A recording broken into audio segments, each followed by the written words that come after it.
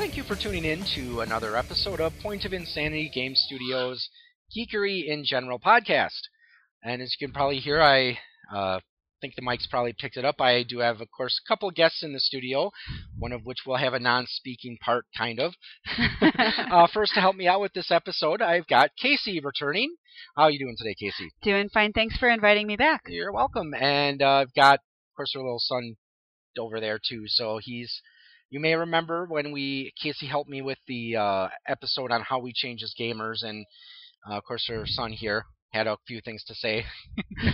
So, anyways, before we begin with today's topic, you may remember last episode my friend Dan and I talked a little bit about toy lines of our childhood.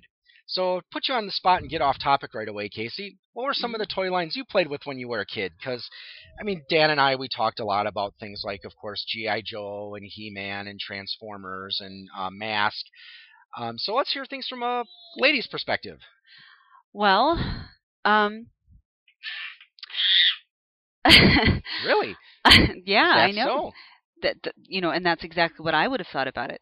I had an interesting situation with lines of toys because my mom was of the opinion that we ought to play with ladylike things. So, for example, I did not get the magic set that I wanted, but we did get to play with like My Little Pony sticker books. My little sister had a vat of Barbies, but those Barbies were put to all kinds of horrible and terrible story purpose. So, I would say we just used what we had in front of us. I admit I didn't get too much experience with licensed stuff until I was out on my own. Did you at least play with Legos? We had Legos, we had Lincoln Logs, we had piles and piles of books, and the vat of Barbies. Yep. Yeah, and actually Dan had kind of a funny story he told last time, how he was cleaning out his basement and he found, do you remember the old Star Wars Rancor from the Return of the Jedi toy line? Apparently if you try hard enough you can fit a figure inside there. And he was cleaning out his basement and he found it and he heard a rattling. And apparently his old Voltron figure of Princess Allura somehow found its way in there. So I kind of wonder what that play session was like. But anyways. I respect that. Like G.R.R. Martin, he's not, going to keep anybody safe. That's true. So, now on to today's topic. Today we're going to be talking about three things that are different but yet somewhat related. And those are urban legends, creepypastas, and paranormal tales. Now, my wife and I did an episode where we talked about paranormal investigation shows a while ago. We're not going to be talking so much as that kind of stuff when we say paranormal tales.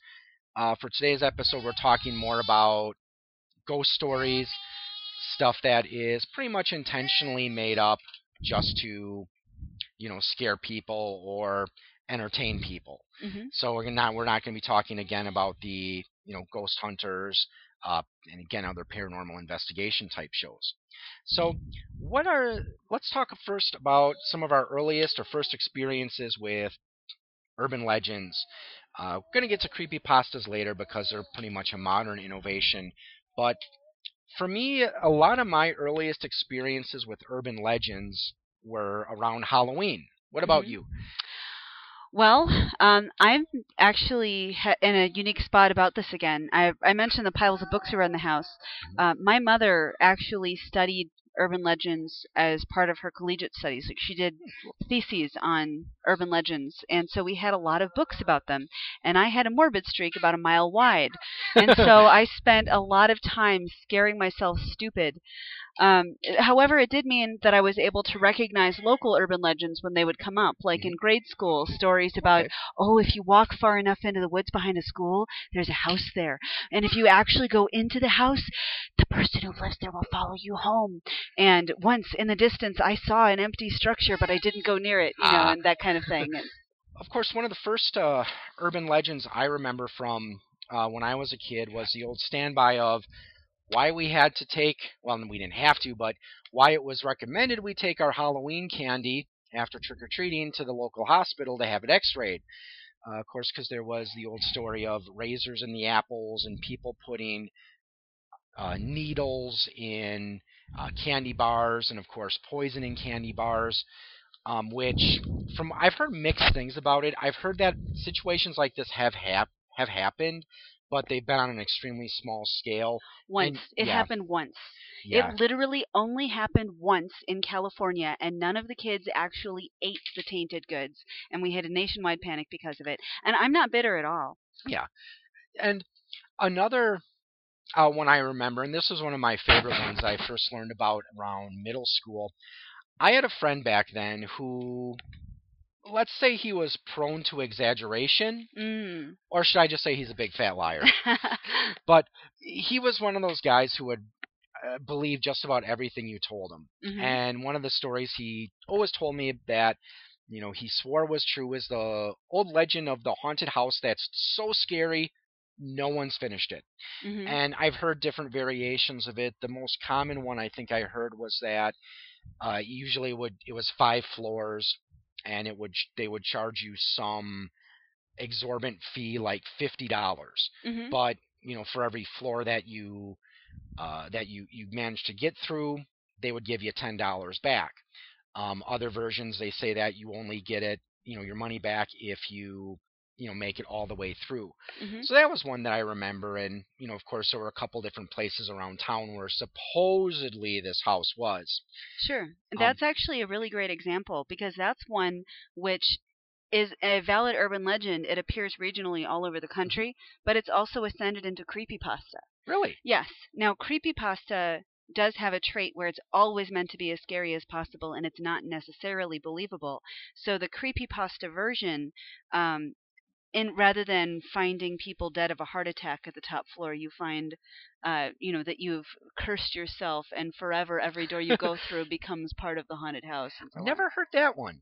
So yeah, that's interesting. Like I said, I've never heard it. I never heard it actually sent to the creepypasta. I've always been aware of it as an urban legend. Mhm. Another Well, one sorry, go that ahead. another one that I remember. There was one where animal shelters, supposedly animal shelters wouldn't adopt black cats in October, or uh, sometimes even black dogs, because there was the legend that satanic cults would adopt cats in October and then sacrifice them on Halloween. Mhm. That one is one I think that's pretty much been debunked. Another one that I believe has been debunked is the one about satanic cults that would kidnap and sacrifice homeless people around Halloween. Mhm. And I think one of the reasons that one was kind of fell out of favor, or fell out of the public eye, I guess, is people started taking a critical look at this, and it's like, okay, first, if they're only kidnapping homeless people, which are hard to keep track of, or people no one would miss, how do we know they're doing this? And then there was the more important question: where are the bodies? Mhm. There weren't police reports of finding homeless people ritually sacrificed. So that one, pretty much I believe has been debunked. Well, I'm actually willing to bet you've heard more urban legends than you think you have, Mhm. because a lot of people tend to forget that urban legends don't just have scary aspects. There's a lot of them that are positive or protective or just sensational. Oh yes. Don't eat bubble yum. Bubble yum uses spider eggs in their gum. Mhm. Don't eat Kentucky Fried Chicken. Somebody found a Kentucky Fried Rat. Or the other one I heard is someone ate some McDonald's chicken nuggets and one of them was actually a chicken head.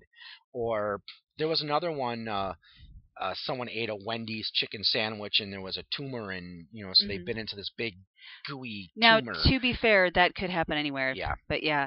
No, other things like what I always thought was interesting. Did you know that almost every country that has streetlights has an urban legend about if you touch the roof of your car while you go through a yellow light, something good will happen?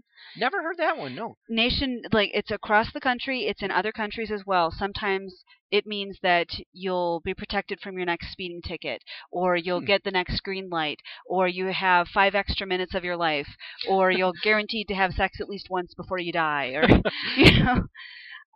but when I was looking over our plans for this discussion, I noticed that you thought, oh, well, it might be hard to incorporate things like this. Well, the fact of the matter is an urban legend is a rumor writ large, and rumors can be about almost anything. Yeah, and one popular, like one thing I've noticed that you see a lot of times in urban legends, science and technology, and specifically computers. So I've seen a lot of urban legends dealing with that. What's your opinion on that, and why we see a lot of these urban legends about technology? Well, you see a spike of urban legends about anything new when it's first introduced because, it's perfectly normal that people have a phase of this is alarming, just as there are people who will react to the new things by saying this is exciting. So you have a lot of moralistic warning stories about, oh, my neighbor's cousin's boyfriend went Former and signed roommate. exactly. Went and signed up for this service, and the first person they met was a murderer and ripped off their face. It's meant to be a warning. Yeah. And it just comes from a place of anxiety. Yeah, and I think another reason we sometimes see these types of urban legends with dealing with technology is not everyone understands it, and if you don't understand something, it's easy to fall for urban legends. One good example, this was back in 2003. Do you happen to remember seeing an email that said that Mars was going to look the same size as the full moon? Yes.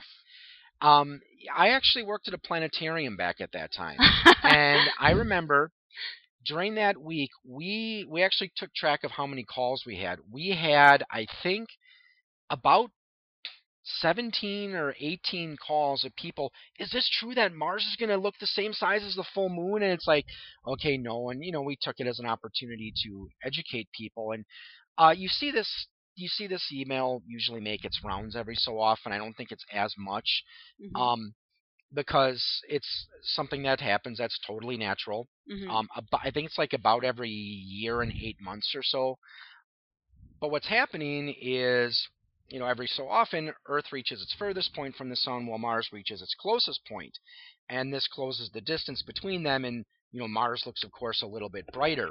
And during the 2003 event, what happened was, Mars was, Mars and Earth just happened to be in the right place where it was going to look brighter. And the actual email, the non hoax one was saying that if you had the right size telescope, it would look the size of the full moon. So yeah, like I said, I remember we got quite a number of calls of people asking if it was true. So sure, I'm going to take a moment to plug a website that probably a lot of people listening have already heard about. If you ever get an unexpected email like that, Snopes.com. Yes, there are times where I have to direct my mom to that site because God bless her, I love her, she's a wonderful woman, but yeah, she's one of those people that tends to, if she sees an email claiming the Earth is about to run out of oxygen or something to that effect, she's not that bad, but usually she tends to forward her stuff that's like, okay, Mom, if you would have went to Snopes.com, you probably would have found that there. So yeah, stop making yourself look foolish, Mom. Yeah. No, that does highlight an aspect of urban legends. They often have that too good to be true. Oh my goodness, have you heard this quality? So again, something that could potentially be used to push players towards the story that you want, or towards some piece of information or MacGuffin that you need them to find. People getting overexcited and getting it completely wrong, and getting the players interested in finding the truth about it. Yeah, and I know when you say about the too good to be true, of course, one that's been around is the Bill Gates email tracker. Saying that Bill Gates has invented this email tracker, and if you forward this to 50 of your friends within the next 10 minutes, Bill Gates will send you $500 of his money. If you send it to 100 people, he will send you $1,000. So that's actually also been done with Nike and Budweiser. Yeah, I've seen those too, where it's like, okay, forward this to this many people, and get a gift certificate for $100 off a purchase. Or we will mail you a 6-pack of beer. Right. Yes, sure. Exactly. And again, I think you said it was that whole too good to be true.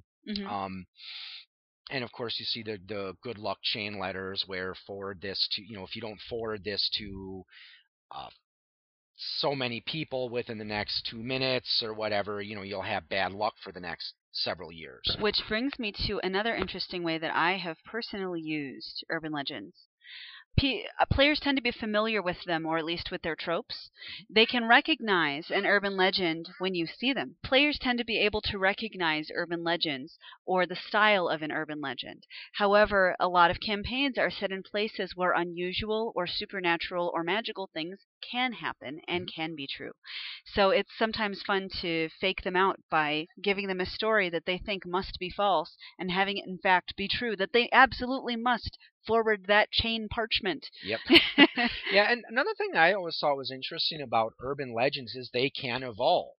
A good example, last year or so, I remember seeing an urban legend going around that there was this deserted ghost ship full of rats that was floating in the Pacific, and it was due to reach like California or Alaska or somewhere on the West Coast. And then after the Ebola outbreak, well, I don't know if you call it an outbreak, but when Ebola came to America, then all of a sudden the legend evolved where now it's a ship full of rats infected with Ebola, except now it was in the Atlantic and it was floating towards New York. Yep. So again, I always thought that was interesting. Yep. Go ahead. No, I was going to say, you've picked on a really strong point. Urban legends tend to be mutable. They change over time. They change from region to region. There'll be a number of variants of a single tale, whereas, just to compare, because I know we're going to be talking about them later, with creepypastas, it's fixed. There is one right way to tell it. The author is known. With more paranormal tales that have kind of become part of folklore, either of a region or overall, again, there is a right way to tell them. They're locked in. But yeah, as you said, yeah, they're mutable, and of course they change as, like I said, the one with the ship filled with Ebola infected rats, and of course if it was a different disease, well, let's say that for the sake of argument, a couple of years from now there's a new disease that breaks out. It wouldn't surprise me if we saw a new email saying that there's this boat full of rats that is infected with this other disease that's now floating. It's on Lake Michigan and it's floating towards Green Bay right as we speak.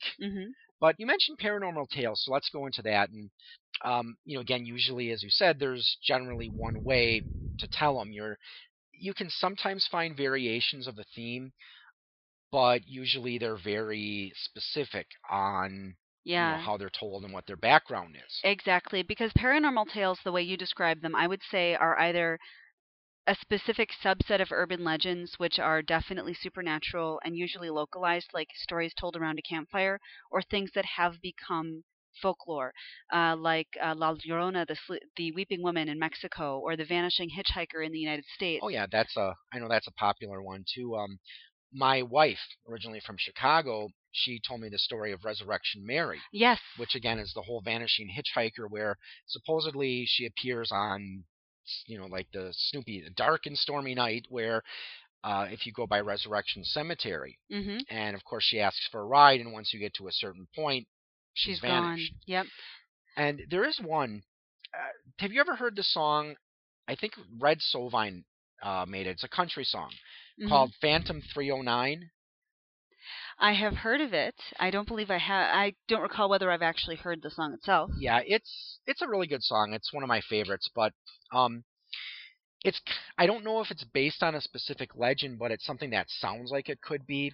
The story is about a trucker who his truck breaks down, and he's on his way. He's walking home, and then it starts to rain. Notices a semi stop by, and it pulls over, and there's this big burly guy who introduces himself as Big Joe, and he offers to give him a ride. So he drives him for a few miles, and then says, okay, I got to make a turn up here, so I'm afraid that I'm going to have to let you go here. So he drops him off at this diner, and then drives off into the night. But before he goes, Big Joe gives him a dime. And when he goes and says, okay, when you get to the diner, tell him that Big Joe is setting you up. So he goes in there, orders a cup of coffee, and he's like, tells the waiter that Big Joe is setting him up. And then, of course, the diner gets quiet because you hear this story that, years ago, there was a busload of kids that was stalled at the bottom of the hill. And Big Joe, his brakes locked up on his truck. But rather than kill this busload of kids, he turned and went into the ditch, which killed him but saved the kids. Sure. And then, of course, every now and then they tell the story of how Big Joe will pick up a hitchhiker, and actually Pee-wee's Big Adventure made kind of a reference to it. Well, sure, because Large Marge. yep, stories like that again are a nationwide thing, sort of like with those yellow lights. Anywhere you've got roads, and sometimes they are fixed spirits with names like Big Joe. Sometimes it's an unnamed person. There's a lot of ghosts that will either help people, hurt people, or are trying to get away from where they died. Yeah, and of course, one thing I think my wife and I talked about this when we mentioned the reoccurring apparitions, or when we talk about paranormal investigation. There were one type of ghost is called the reoccurring apparition, Hmm. which is a ghost that usually ends up playing out its death or playing out some scene of sadness. Hmm. Um, and actually, one thing that's interesting, kind of a local legend. Have you heard of the ghost of Secura Pond? I don't think I have.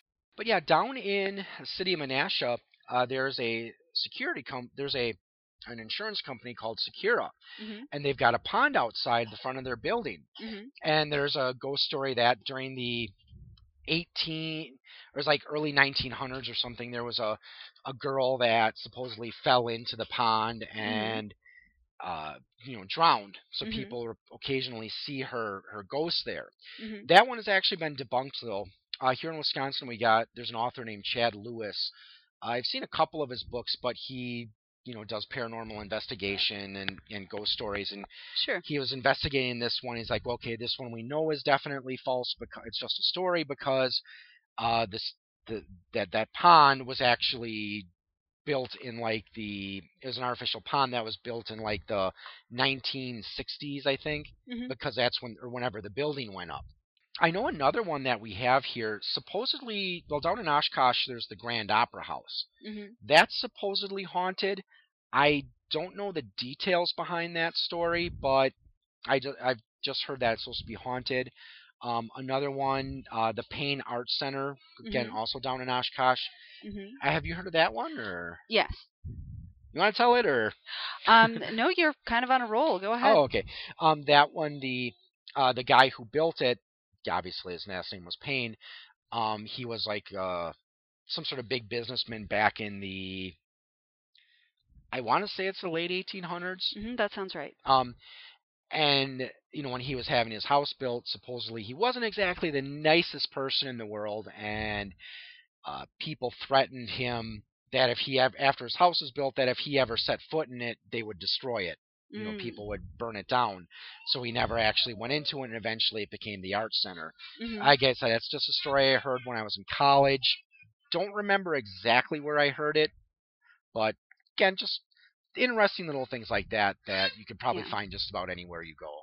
Now, I think it's interesting that you're talking about ways that urban legends can be proven or disproven rather than seeing them just as kind of a phenomenon of the way we talk about things and to each other.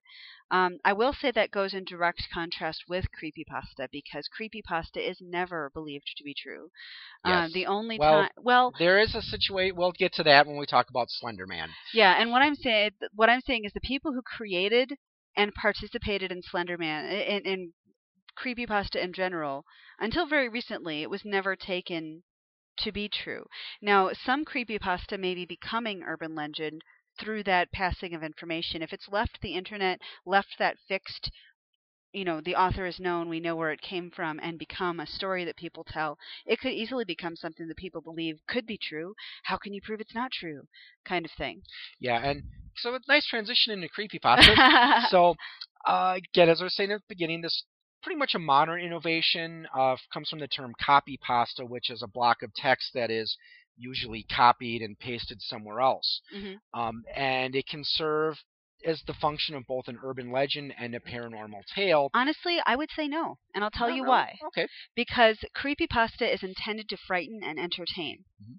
And they may work with locations or regions. There's a couple of great ones about Disney, for example.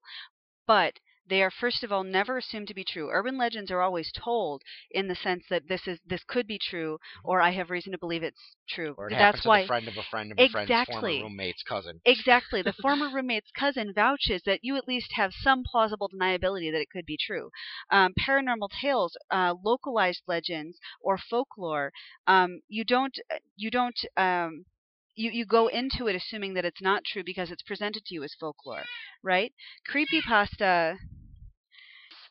Creepypasta always begins with the perspective of, we all know this isn't true. I'm just trying to tell you a really memorable story. Yeah. And that's the case whether it starts out on 4chan like Slenderman did, whether it's I thought something. that was something awful.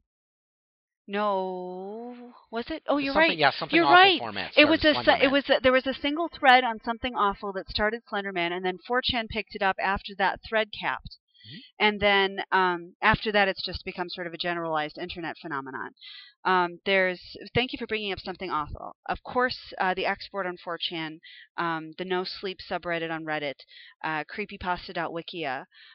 There's lots of places where people generate these, but I have never encountered one where it is creepypasta and people are trying to pretend or assuming that it's true in any way other than the tongue-in-cheek. Yeah, and let's talk about Slender Man, which I think is a pretty popular one because, of course, there was the video game Slender, the 8 pages. They made a sequel to that game. Yeah, there's thousands of images online. It was a huge participatory thing for a very long time. I think it's one of the reasons it takes off is it incorporates a lot of aspects of successful urban legends. It's children in danger. It plays on parental fears, and it creeps into the supernatural as well. Maybe it isn't just a creepy stranger. Maybe it's not just an insane hobo. Maybe it's the Slender Man. Yeah, and unfortunately, we did have a couple. It was like within the last couple of years, we did have a situation here in Wisconsin. 2 girls had invited a classmate to a slumber party, and they believed that Slender Man was a real character. So they took her out in the woods, and they tried to stab her to death. And then they ran away from home trying to find this cabin because they wanted to become Proxy Man Slenders, or proxies for Slender Man. The girl survived, and the case, I think it's supposed to be going to trial soon. Yeah, I've heard that they'll be actually in court fairly soon, which is good. I'll be glad to see some resolution on it because whenever people talk about it, it gets into fears about, oh, what is the internet doing to our children? And honestly, though, if I can address this and I'm going to hell for this kind of way, that totally would not have impressed Slender Man. Yeah. No, he doesn't want you to kill people. He wants to kill people himself. Yes, or if you go by Marble Hornets, which is an internet web series that, well, I've read in one of the wikis, I guess it's not supposed to be Slender Man, but it's totally a Slender Man type character called the Operator. Well, the Operator has been incorporated into Slender Man. On 8 pages, that game that you mentioned, the circle with the X, things like that, that's been incorporated into the Slender Man myth. Slender Man does have that fixed point. We know where he came from. We know the original creators of the first images. There is that point of origin. But after that, it became this wonderful participatory thing, almost a game in and of itself, with everybody trying to come up with the next creepy part, something spooky enough that it could be added to the general myth. You had mentioned earlier augmented reality games. I think it's often a lot like that. These ARGs can be really cool, and a lot of them are horror-based. But the idea that, like an urban legend, a conspiracy theory about something going terribly wrong, you can have people telling these stories that create, just a second. Mystery, tension, suspense. Yeah, a sense of the world not being what you thought it was. Yeah, one of the things I like about creepypastas is there's just tons of good ideas for just that you could use in campaigns. And one of my favorite, well, actually one that doesn't really have, you couldn't really use it in a campaign, but one that I also think is kind of interesting is the Lost Episode creepypasta. Like Squidward Suicide. Cove. Yep, Candle Cove is another one. And I think one of the reasons is that the Lost Episode creepypasta is so popular is it's a real phenomenon. You know, like I guess some of the early episodes of Doctor Who are considered lost because back then they didn't keep the film reels the same way. And there's some things that are lost just through not being passed over from VHS to DVD. So you can find an old tape, or some things that are lost through not being supported by syndication. Like there's a whole series from the Don't 2000. worry, that was not a ghostly scream. That was just Nope. a little toddler scream. Velociraptor scream of excitement. Yes. The 2003 Teenage Mutant Ninja Turtles animated series has a whole season which the fans call the Lost Season because Nickelodeon never offered it for sale. But yeah, and sometimes they actually have entire Lost series, like one I've heard of, Happy Appy, which was supposedly a apple on a stick that would help people when they got hurt. Yeah. But then he started looking scarier, and the episodes got more bizarre. And this show actually has a Lost episode. Mm-hmm. One of my guests I've had on a couple times, Josh Hadley. Mm-hmm. We were a while ago. We recorded an episode about heavy metal music, and I hope to try that again sometime. But there was some technical issue where it was only recording my side of the conversation. So yeah, I deleted it because it just didn't turn out, and Josh and I just haven't had a chance to do what it. You're So saying technically, is there's a lost episode of this podcast. Yes, there is. Dun dun dun. Dun dun dun. Yeah. So, well, that is actually a wonderfully exploitable thing. For episodes, you have to be in a setting that supports technology, but a player doesn't come in knowing everything about the setting usually, and they don't always have every minute of their backstory written down, and sometimes details about your setting will come up organically during the game. A lost episode storyline could be presented to the group just as easily as it could grow organically about what they discover in the world. Yes, and another one that I think this is again another one of those ones that preys on parental fears. Mr. Widemouth. This is one where this furry little guy with an insanely large smiling mouth who gets a kid's trust and then tries to get him to do things like juggle knives or jump off of a second floor window and say, like, if you imagine really hard, when you jump out this window, you'll fly. You'll fly. So, which again, I think it preys on the whole fear of losing a child, or especially the liars. strange accidents. Yeah, yes, creepy liars, people who give bad or wrong information, all of the hurtful people out there. Yeah, and there's a lot of similar features of urban legend monsters. Really wide grins is fairly common. Yeah, and almost like there's a D&D monster, the Fey Dragon, but yeah, they're not evil. So, but yeah. I could see converting, making like Mr. Widemouth a creature in like a fantasy legend, or an imaginary friend who's real. Yes. Yeah. Ooh. Another one that I think would actually work really well with a modern campaign, the SCP Foundation. Oh, I love that. Did you know there's actually a fan movement to create a crowdsourced game? There's actually... There have been a couple, I think. I know, but there's actually a playable beta of the SCP Foundation. Yeah, because SCP stands for... Secure, Contain, Protect. Contain, Protect, yes. I'm sorry, did I reveal myself as a fan?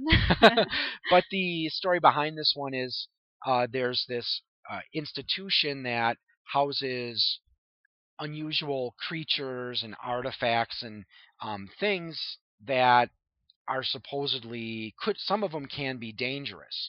Like one of the most popular ones, I forgot what number it is because they give them these numbers. It's like a statue, and they're kind of like the weeping angels from Doctor Who, where I want to say 634, but yeah, they've got all of these rules in place. There must always be 3, operatives within line of sight of the statue at any given time. You will warn each other when you are about to blink. Yes, because I saw a video of a gameplay a game which was based on SCP, where they actually had a blink mechanic where you had to blink every now and then, and this was very significant because you have this statue-like creature. If you watch it, or if someone's looking at it, it can't move. Yep, but if you look away or blink, it can basically teleport wherever it wants to. Or just move incredibly quickly. Yeah, there's a lot of... that blink mechanic was built into something that, again, kind of leads over into urban legends. A lot of things that either must not be looked at or must be looked at. Taboos that shouldn't be broken. Now, another type of creepypasta, which is similar to some urban legends, ritual creepypastas. Yes. Like one that I've heard, well, probably one of the forerunners to this is there's the urban legend of Bloody Mary, where like if you go into a bathroom or you look into a mirror in a dark room and you say Bloody Mary 3 times and turn it on, you'll see her face when you turn the lights back on. Right. But there's one that I thought was kind of interesting, and I could see this in working in some types of RPG campaigns. The Midnight Man. I was going to bring up the Midnight Man. Oh, we think alike. Yeah, no, it's that I think is a function of the fact that creepypastas are always written down. You can get complicated rituals in writing the way you wouldn't in speech, which I think can make them difficult for gaming because delivering these complicated rules to players can get hard. Yeah, and because the way I heard with the Midnight Man ritual creepypasta, supposedly it's based on an ancient belief where if you did something wrong and you had to atone, at midnight you would do this ritual and it would summon the Midnight Man. Once you've summoned the Midnight Man, you have to basically stay alive in your house for 3 hours. And what you would do is you'd have a candle, and as you were walking around the house, if your candle started to flicker and go out, it meant the Midnight Man was upon you. So you had to somehow escape him and get to some place where your candle wasn't flickering. Mm-hmm. So you have to survive from like midnight till 3 a.m. and if you did this, then your whatever crime or sin you committed was atoned for. Otherwise, if Midnight Man catches you, then he pretty much kills you. Yeah, there's another interesting one that could be useful in a game, a way of seeking information or talking with some sort of dark version of yourself by surrounding yourself with mirrors in a specific way at a specific time. Three Kings ritual, or yeah, that must be it. Yeah, because I remember that one. It was kind of interesting because it's like, okay, you had to sit down. You had to place the mirrors where you could barely see yourself, and there are all these things where, like, if you have to leave the door. You leave the door open, but when you go in there, if the door is closed, you have to get out of your house. Mm-hmm. Or there's a fan you turn on before you go there, and if you get to this area and if you see the fan is turned off, then again, leave the house. And so I thought that one was kind of interesting. And there's a YouTube channel, Mr. Creepypasta, who does some pretty interesting narrations. Sure. Well, that sort of thing, again, if you can find a good way, a safe way of communicating these strictures and requirements to the players, these kinds of things can be incorporated into almost any setting. Yeah. Situation, the Midnight Man of the Three Kings in a futuristic setting might become a specific way to overcome black ice or technological protection. In a fantasy setting, it might be a way to pull the trapped princess out of the mirror. I've never thought about that. That's interesting. It might be a way to, summon forth the ghost of the ancient sorcerer that's cursing the artifact. Well, speaking of artifacts, that transitions to another one of my favorite creepypastas, just because I think it's very versatile. The Holders. Now, this creepypasta involves there's these institutions you can go to, and you can ask to visit a holder. And when you visit one of these holders, you have to undergo a test of power. And if you succeed, you get one of these artifacts. And it's said, I think there's like 500 some of these artifacts, which can look like very mundane objects. And of course, each grants you, certain powers, which I could see in a game setting. But they also, it said that if someone brings all these artifacts together, it might cause the end of the world. Mm-hmm. So that's one thing I could see. I mean, I wouldn't recommend maybe doing like 500 of them because, well, that would be a pretty long epic campaign. But something like maybe there's these 10 or 15 different artifacts your party has to find. And that's something that could very easily be done in a fantasy setting, but it could also work for like even a modern setting or science fiction. In the case of a modern setting, these artifacts might actually be highly advanced pieces of alien technology. You could even do that in a sci-fi setting as well, of course. You could even go into essentially magical realism. For example, Tim Powers does a lot of writing where mundane artifacts have become magical by their proximity to really remarkable events. Like a videotape of Albert Einstein, or a jar containing Edison's last breath, or Oh something like wow. that. Yeah, and it's interesting because occasionally we do see urban legends, creepypasta like things work their way into popular culture. One example of a TV show that now this came long before The Holders, but do you remember the Friday the 13th, the TV series? I was not allowed to watch that.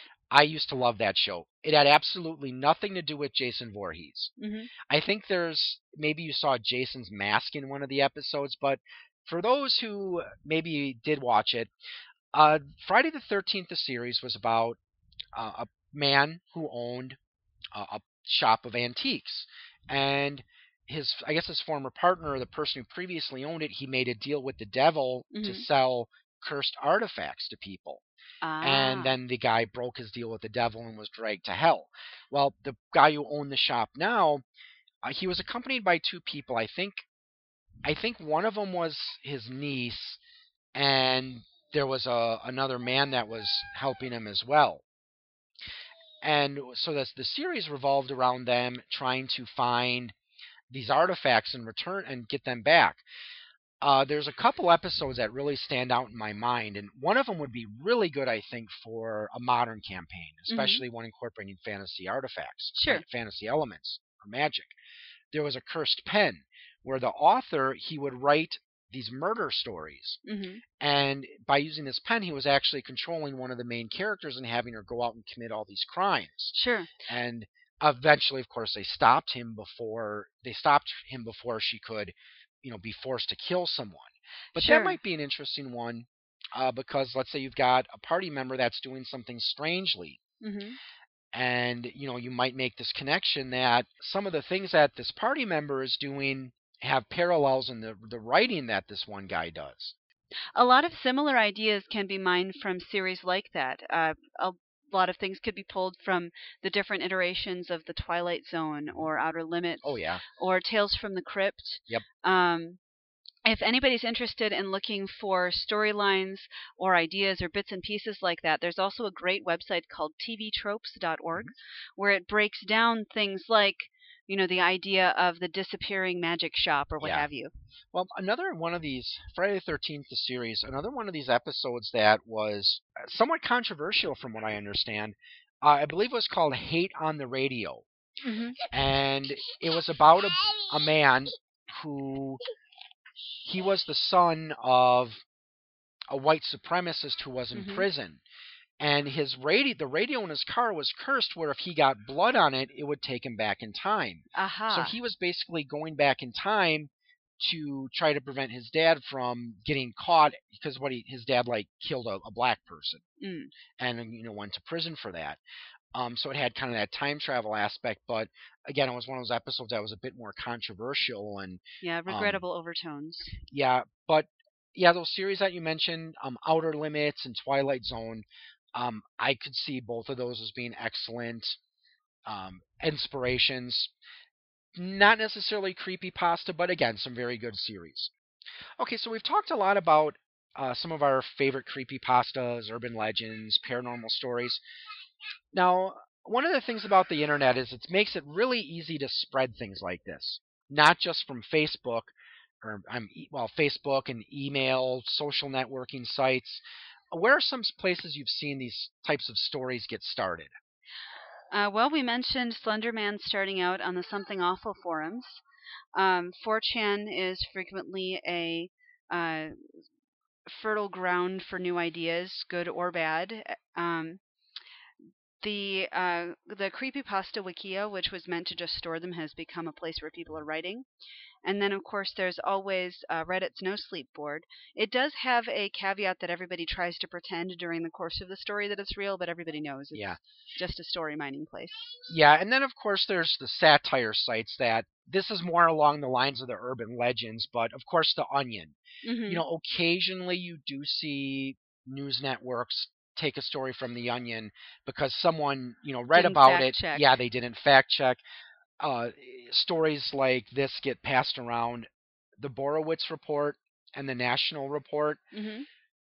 Again, occasionally Snopes will have articles that, okay, here's an urban legend going around like, okay, the mayor of some small town has proposed we're going to round up all the homeless people and shoot them, Mm. and that's going to solve our homeless problem.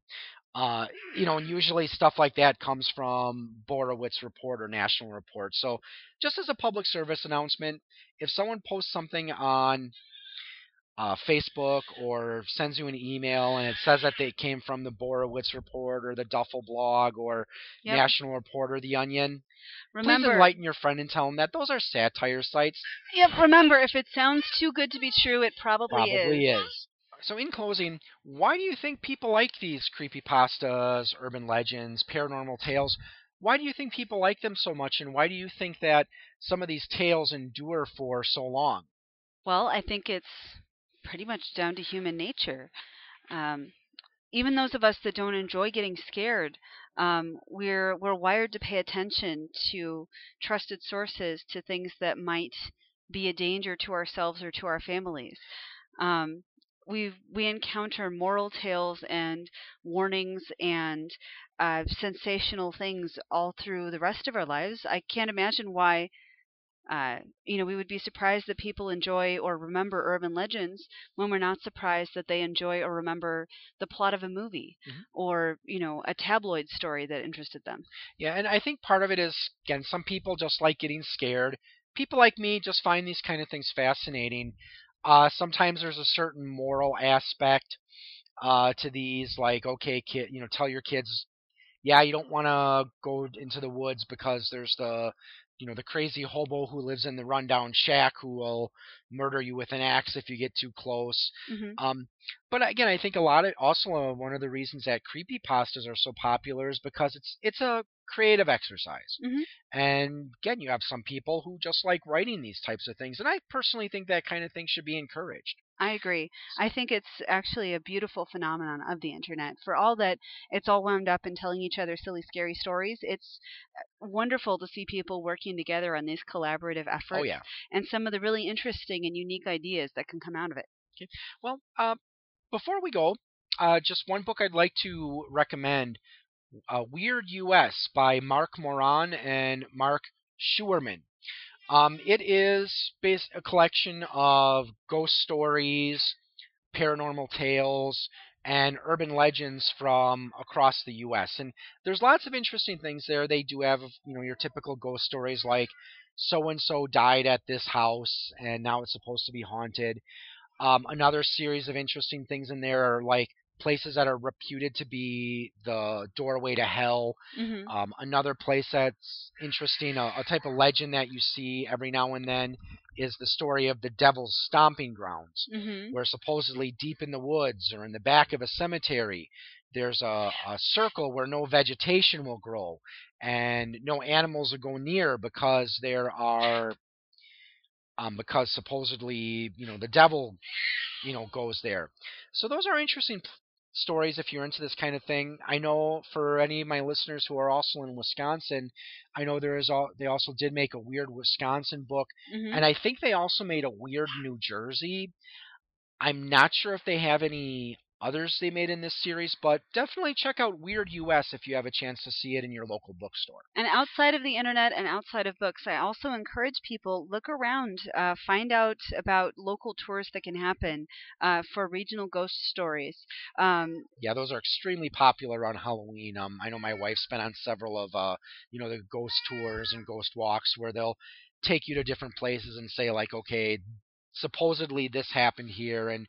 people claim they see the ghost of whoever here. Yeah, and the people who run those tours are usually gold mines for other kinds of local legends. Yep. So hopefully you found the last 50 some minutes here entertaining as we talked about ghost stories and urban legends, and maybe you found some stuff that you might use in your campaign.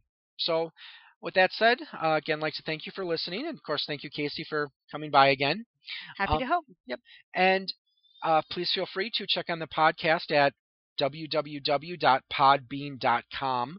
Look up Geekery in general. You can download the episodes, you can stream them, and you can also download them through iTunes as well. Also, please visit my website, poigamestudio.com. please feel free to stop by Point of Insanity Game Studio on Facebook, like the page. So with that said, thank you for tuning in. Have a good evening or morning or afternoon, whatever it is, wherever you are, and happy gaming.